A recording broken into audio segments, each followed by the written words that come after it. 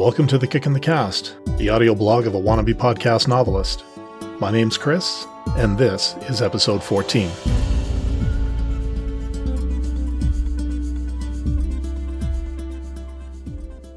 Hello, and welcome back to The Kick in the Cast. Today, I have chapter 13 of Outcast, and some news on progress on the next book in this series, but I'll save that for after the story. As always, I'm cross-posting this episode to the original Outcast feed, and if you're listening to this there, I'd encourage you to subscribe to the new show at podchaser.com or at the show's website at kickit.yo5.ca.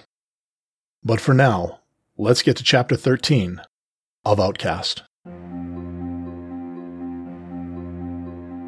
Outcast, a novel. Written and read by Chris Fitzton.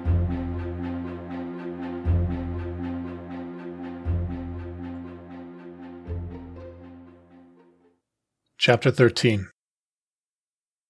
The scream was what I heard first, followed by a deep, guttural snarl. I froze. Someone was in the dwelling. Someone else. With her, ready to... No. The rage began to build within me as I dropped the trio of logs I was carrying and made for the door. My heart began to pound mercilessly in my chest, and I could feel my implants begin to tingle slightly. My blood became alight with adrenaline, twisting not only my body, but also my mind into something just a degree or two below what some would call civilized.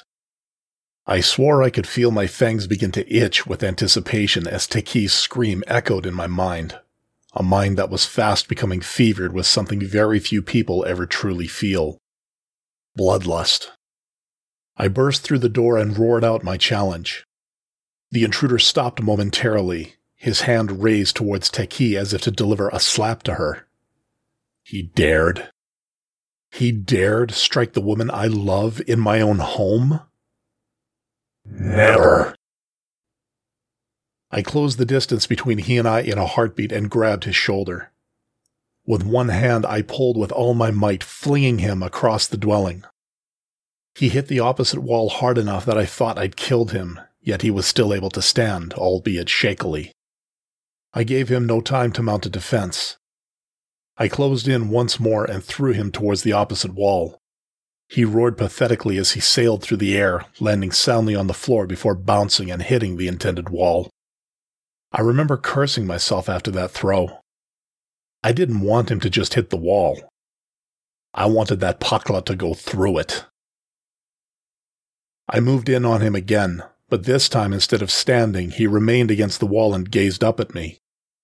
The scent of fear came off him in waves, assaulting my senses and making me want to end him even more. A low, guttural growl emanated from my throat as I moved in, fists clenched, budding claws out, and the thirst for his blood making my mouth water. I licked my lips slowly, running my tongue over my fangs and making sure this intruder got a good, long look at what would be sinking into his neck shortly. Funny thing about bloodlust. While it heightens instincts, it also partially blinds you. Everyone who's ever had a pet knows how the base instincts can instantly wash away years of conditioning. Don't believe me? Toss a cat into a tub of water and try to cuddle it right afterward. At that moment in time, my instincts were burning like a nuclear furnace inside. All I saw before me was someone who dared to intrude into my territory and bring harm to one under my care. Beyond that, I saw nothing else. Dallin? Is that you? That voice was vaguely familiar, though distorted thanks to my mind still hearing Teki's scream. So this pakla recognized me. Big deal. That probably made them a clansman. Maybe he was a Shatlia come to prove his worth by killing an exile. The only blood spilled tonight would be his, though. I planned to decorate the trees around the dwelling with his entrails as a message to any other who dared such a feat. Still, there was something about that voice. What was it? Why did it sound so familiar? It's me, Dallin. Don't you recognize me? My body remained tense, but the fog of the bloodlust was beginning to lift, and my vision was clearing. The creature sitting on the floor with his back to the wall was a tiger. A hauntingly familiar tiger. He looked older than me, and his voice sounded aged. Recognition was right there, just a hair beyond what my rage-filled mind was able to understand. I wanted to calm down just enough so I could sort this out, but that primal urge to defend, to kill, was just too strong. Let the rage pass. His voice was almost hypnotic now. The scent of fear that had been coming off him before was now gone, allowing my mind to clear a bit more. He slowly began to rise from his seated position, though he kept himself against the wall as much as he could. Let the rage bleed out of you, he said. Let reason take command, Dallin.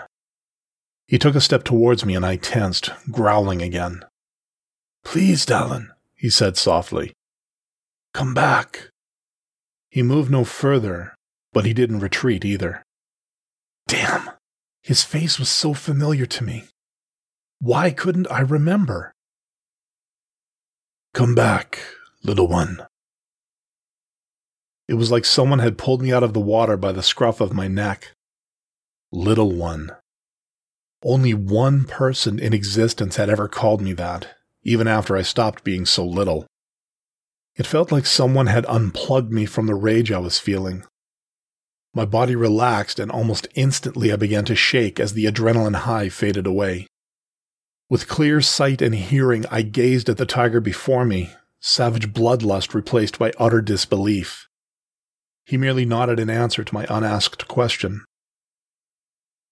I launched myself at him and nearly tackled him to the ground, embracing him as tightly as I dared. Whatever Taki thought of me at that moment, I didn't care. I buried my face in his chest, tears of pain and joy soaking into his shirt. My mind couldn't figure out what it wanted to do more. Cry, laugh, roar. I think it settled on a combination of all three, which probably sounded rather odd. I didn't care though.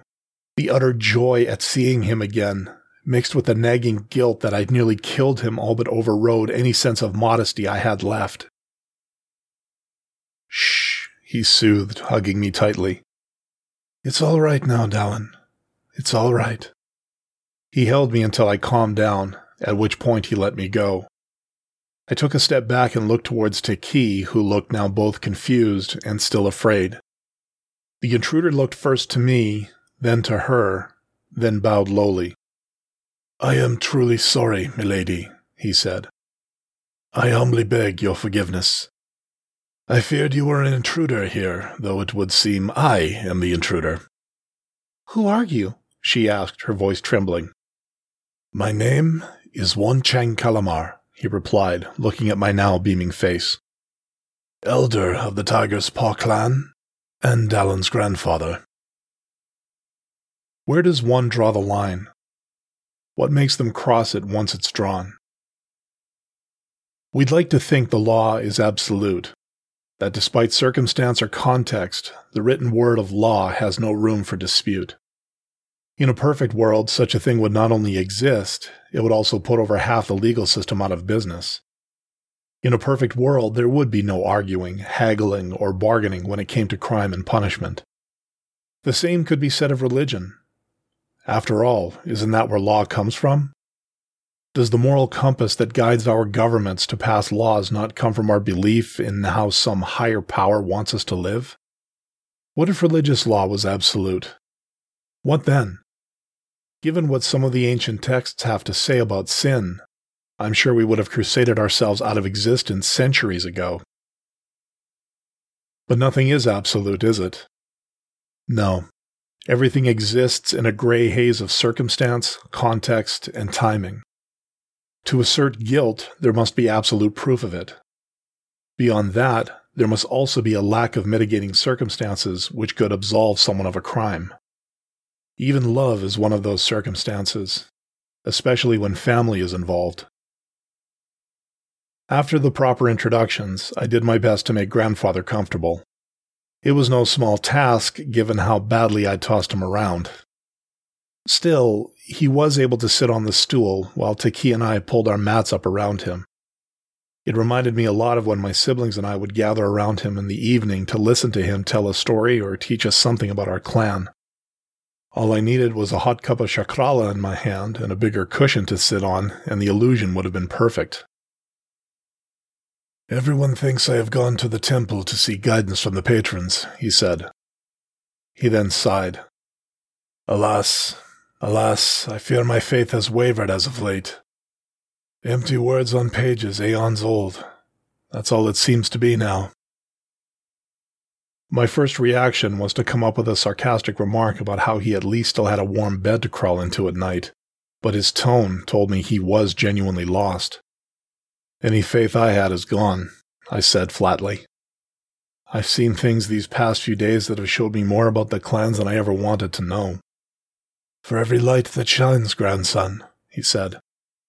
I smirked. Hearing the beginning of that phrase reminded me of the story from which it came. Some ancient tale of two gods fighting over who would control the realm of death itself. My fur always bristled when I thought about that story. It was true enough, though. Every light casts a shadow, and the brighter the light, the darker its opposite.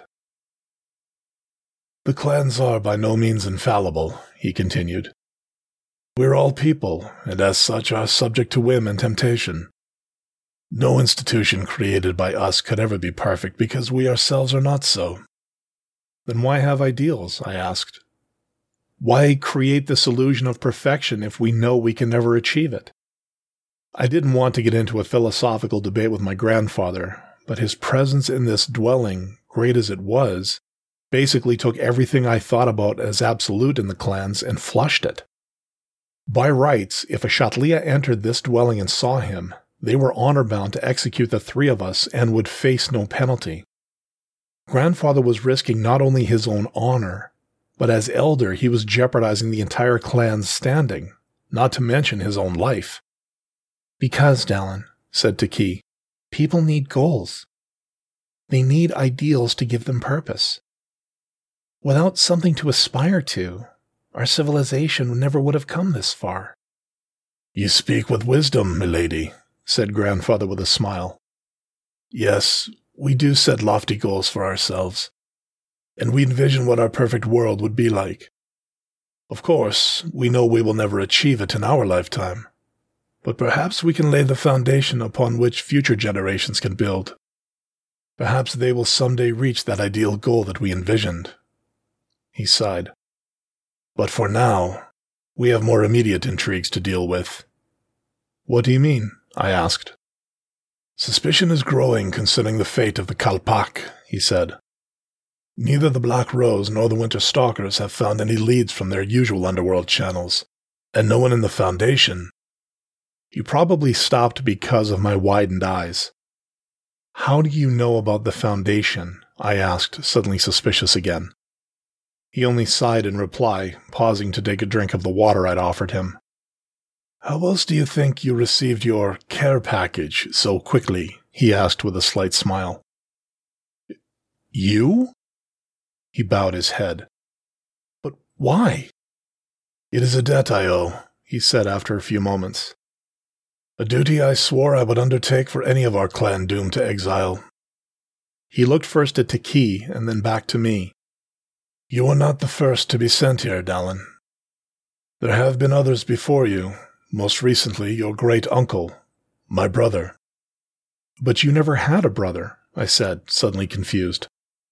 "Only because his name was erased from the clan archives," he said softly. "Ral was perhaps 16 or 17 years of age when father exiled him." My whiskers picked up on the bitterness in his tone. Narasad Kalamar was known by many clans as Narasad the Merciless, for he presided over the Tiger's Paw with an iron will and an immovable sense of discipline. He placed clan honor above all things, even when preserving it meant doing harm to either his clan or other clans. Legends say when he died, the entire Kerala Valley breathed a collective sigh of relief. Grandfather continued. "Ral was a hothead. always flying in the face of father's will and countering every accusation with a quick wit and undeniable logic. Alas, this only infuriated father, and one day Ral simply pushed him too far. He was publicly exiled and condemned to live out his days here. Just like me, I muttered. I glanced at Taki, who offered a small smile. I felt thankful to the fates that she was there with me, helping to shoulder this burden of dispossession. However, said Grandfather, Ral was not the type to merely accept his fate and be done with it. He set about trying to make a good home for himself here. He planted the Asheria and Sampar bushes that concealed the pool, placed the heating stones at its bottom. Heating stones? I asked. All I saw were some smooth gray stones. Grandfather chuckled. Buried under one of the Sampar bushes is a small controller, Dallin. Once activated, the stones will heat the pool to a desired temperature in minutes. Great for the winter, wouldn't you say? He smiled at my rather surprised expression. At any rate, he continued, Ral went out of his way to make his life comfortable as possible, preferring the life of an exile to one of a clansman. And how do you figure into all of this? I asked. It took him a long time to answer that question, and part of me regretted having asked it. Finally, after what felt like an eternity of silence, he answered. My brother's exile was the one thing for which I could never truly forgive my father, he said. It took me months to muster up the courage to finally sneak out one night, but I did. I was determined to see Ral again, regardless of my own fate. My eyes would have fallen out of my skull were they not attached. My grandfather, the elder of the Tiger's Paw, had once openly defied the laws as a cub. The shock was quickly transforming into a blossoming sense of admiration. Did you? I finally asked. Did you see him? He nodded. He actually caught me trying to enter the dwelling. He nearly killed me until he saw who I was. I saw his hands begin to clench. At least once per week, I would make the pilgrimage out to see him and keep him up to date on the goings-on of our family. I was still too young to see the risk I was taking, but I didn't care. He was my brother and my best friend. I simply couldn't abandon him. Taki was as wide-eyed as me by this time. Such a thing would have ended with your own exile, she said. Or worse, I thought. Indeed, he said. But you gain a lot of perspective on things like faith and rules when you step outside their bounds. Any signs or portents I prayed for from Kaon seemed to fall on deaf ears, for I never once received any kind of indication that he heard my prayers. I tried time and again to approach Father about Ral's fate, but he merely said I had no brother and to accept it.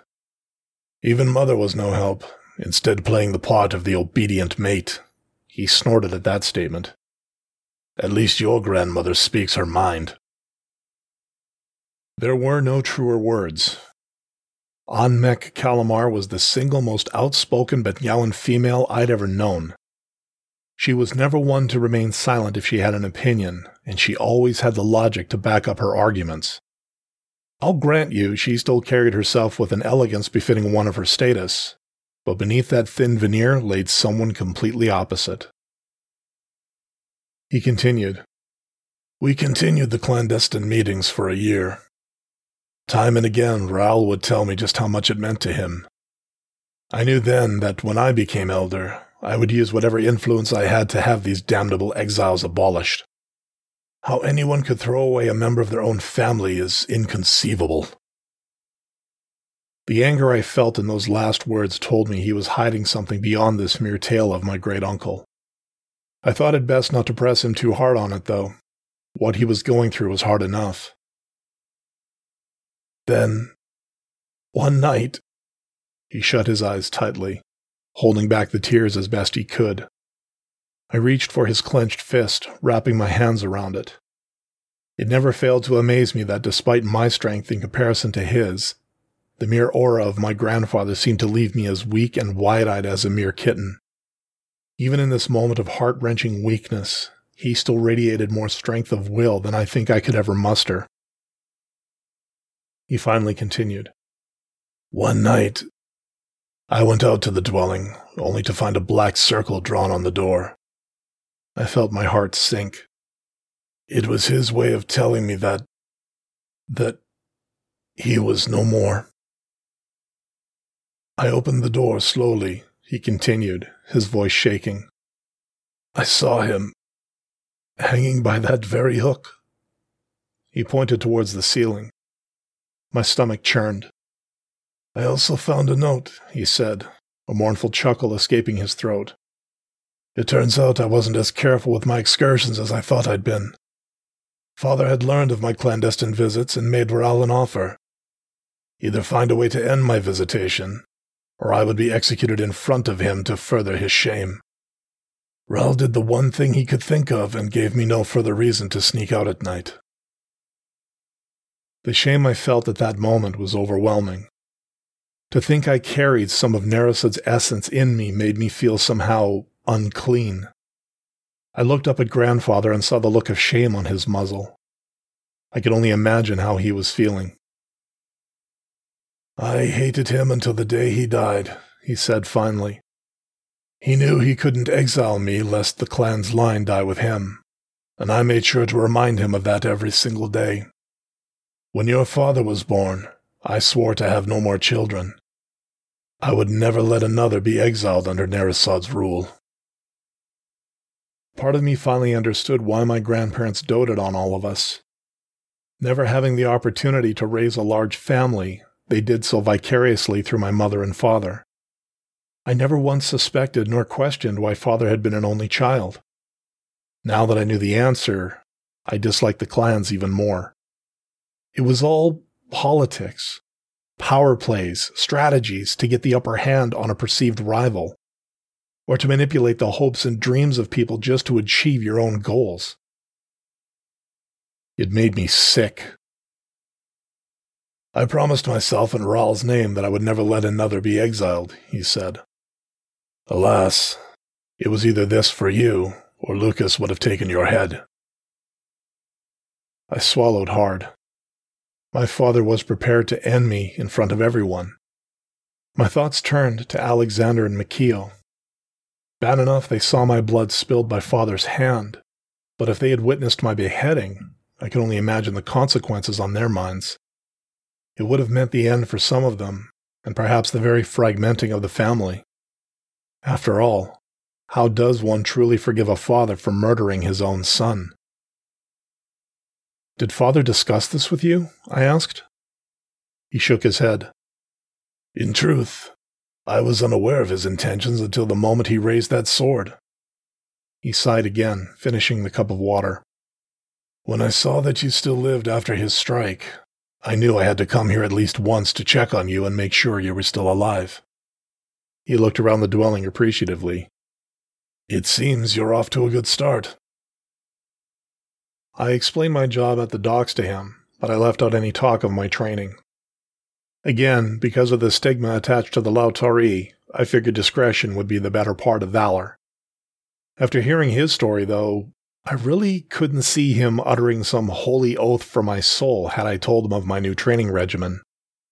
Still, I figured that there would be time enough to tell him in the future. I should go, he finally said. We all stood, and he nodded to me respectfully, then bowed to Taki the way a clansman would greet another of the same status. I trust you can look out for this hot-headed grandson of mine, my lady. I think I can keep him in line, she said with a smirk. I fear my eyesight's not what it used to be, said Grandfather to me. Could you walk with me for a moment, Dallin, until I find the path back to the estate? I was a little confused at this. Grandfather's eyesight was perfect, and even half-blinded, feline eyesight could cut through the night like a knife. Still, I nodded and gave Taki a reassuring look before following him outside. We walked until the dwelling was out of sight. The growing dark surrounded us both, and for the briefest of seconds I panicked. It wasn't unheard of for a clansman to secretly take the life of an exile if it meant saving face. For all I knew, Raoul's tale could have been a steaming load of Tuaro dung meant to lure me away from Taki. We finally stopped, and Grandfather turned to face me. I tensed the moment he reached for me, expecting him to go for my neck. But instead, he gripped me in a tight, almost too tight, embrace. I hesitated until the moment I felt him shudder, gasp, and then begin to cry softly. "I thought I'd lost you," he choked. "I thought surely the Shatlia had killed you." "I thought they would," I said as the embrace broke. I quickly explained how my enhanced strength and well-timed bite had saved me from them, though I left out the part about how the sound of the knife being drawn sparked it all. "We will get through this, little one," he said. He placed his hands on my shoulders and squeezed them. "I swear that I will not rest until I find the underlying cause of this intrigue. Until then, be vigilant, Dallin. I fear that the further I delve into this, the more danger I may put you in." "I will," I said. I thought about making some remark about how only a fool would provoke a tiger in his own den, but the concerned look on Grandfather's face told me this was no time for mere nonchalance. "I'll be ready, Grandfather," I said. "I promise." We shared one last embrace before he turned and melted into the darkness. I remained there for a while, contemplating what he'd said about there being questions about my exile. What could that mean? As I started back down the path towards the dwelling, I tried to replay as much of that night in my head as I could. To me, it seemed black and white as to what happened. 4 thugs cornered me, nearly killed me, and made off with the Kalpak. How much intrigue could one possibly read into that? When the dwelling was in sight, my pondering about my exile faded, replaced by the apprehension I'd been feeling earlier. Inside that house, she was waiting for me. Would we pick up where we left off earlier, skating so dangerously close to a social taboo, or had Grandfather's arrival cooled the mood somewhat?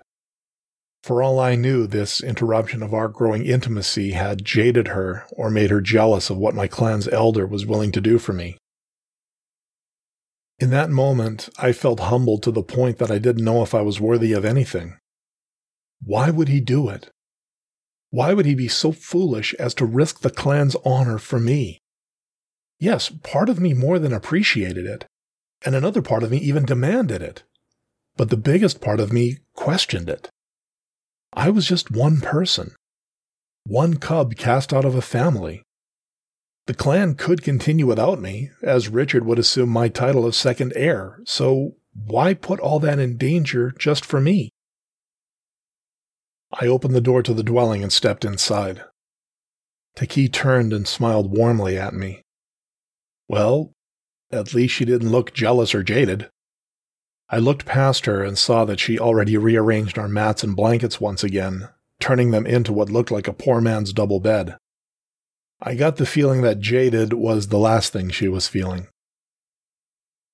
"I hope this is all right," she said, noticing what must have been a confused look on my face. Yeah, sure," I said, trying to sound calm but failing miserably. She giggled at my verbal stumbling and beckoned me to join her. We snuggled together under the blankets. She borrowed one of my shirts to use as a nightshirt of sorts. I could feel those stirrings happening again deep inside, but Taki seemed determined to set limits as to how far we could go. That didn't stop us from doing some things, though. In the dying firelight, we held each other close, our kisses as filled with passion as they had been outside. Her body felt like fire against my own. Her purrs grew into soft, moaning growls as my lips and teeth traced from her muzzle down to her neck, where I nipped and licked gently. She whispered encouraging words in my ear, telling me exactly what to do and how it made her feel, guiding me down this untraveled road. I wanted more. Gods, it was so hard not to take it that step further. Every touch made her body writhe with some primal lust, and I was sure I could have torn her clothes away and she would have welcomed it. As it was, she guided my hands to all the right places on her body, still covered by the shirt, but she still moaned and mewled under my touch. Her hands were busy too, running over my body, tracing over the scars on my arms and legs, making me shudder with her own touch. Finally, she crawled atop me and I held her tightly. She buried her muzzle in my neck, and for a few moments I felt her tongue and teeth playing over the sensitive points there. Then, slowly, her ministrations stopped. Her body went limp atop me, and for a moment I thought something terrible had happened. Thankfully, she was still breathing, and that's when I noticed the empty cup beside our makeshift bed. The medicine. That thrice-damned blessed medicine had taken effect, and she'd passed out. Surely the patrons were laughing now. Torn between laughing and frustration, I gently rolled us onto our sides, letting her slip off me and onto her back. I laid back and was pleasantly surprised to feel her snuggle up against me. I planted a small kiss on her forehead before laying back and staring at the ceiling. This night, so many things in my life I believe to be absolute. Before the chapter, I mentioned that I had some news about progress on the next book. Abstract. I wish I could really explain arbitrary. it. But I was sitting out of my living room watching some rerun movie on TV in my young life, and I pulled out my tablet and brought up Scrivener just in case inspiration hit me. Cross even more lines as my destiny began to reveal itself to me. Like a wrecking ball to the face. For the moment, though, to a writing purist, one might think it's a little unorthodox, not sitting at a proper desk while writing, letting but my eyes close and sleep overtake me. As of this recording, I've outlined 4 more chapters of A New Beginning. I really have no idea how big this thing is going to be, but I know that it will be significantly longer than Outcast. There's a fair bit of world building going on in this one. I'm hoping that as time moves on, I could do some more in this world, maybe through short stories or maybe even some fan fictions, if some of the listeners out there are willing to give this world a spin.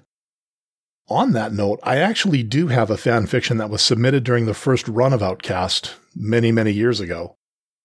I do plan on airing it or possibly re-recording it. It's been a while since I've listened to the original recording to see how the quality is. But once Outcast is done, maybe I'll see about putting that one up as well. So I think I'll end it here for now. As always, thank you for tuning in. And if you'd like to leave some feedback, you can email me at outcastnovel@gmail.com or leave an audio feedback via the SpeakPipe app at kickit.yo5.ca. So until next time, take care of yourselves, take care of each other, and above all, have a good week. This is Chris, signing out. Have a good one. Thank you for listening to The Kick in the Cast, the audio blog of a wannabe podcast novelist. For more information, please visit the show's website at kickit.yo5.ca. And to leave any feedback, please feel free to drop an email at outcastnovel@gmail.com. Thank you for listening, and hope to see you next time.